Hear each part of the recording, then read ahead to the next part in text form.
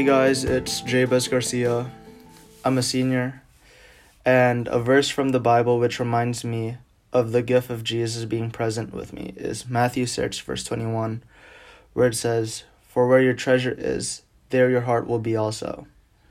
So I got this verse while I was doing my Bible reading in the Santao, but for some reason I didn't know what to read. So I looked at the verse of the day, and that verse showed up.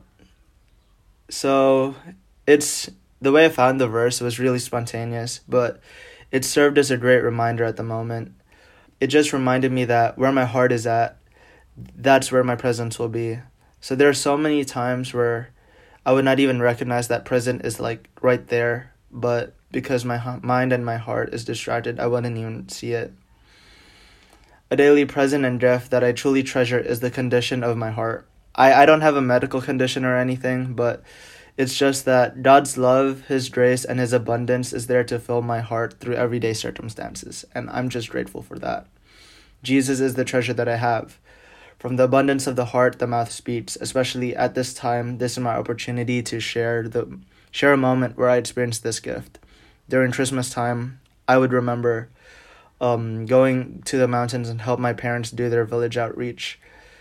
I remember giving out literal gifts and playing games, and also to share the love of Jesus to those people. At the end of the day, I'd feel so calm and at peace, and also I'd experience joy to be able to serve these people.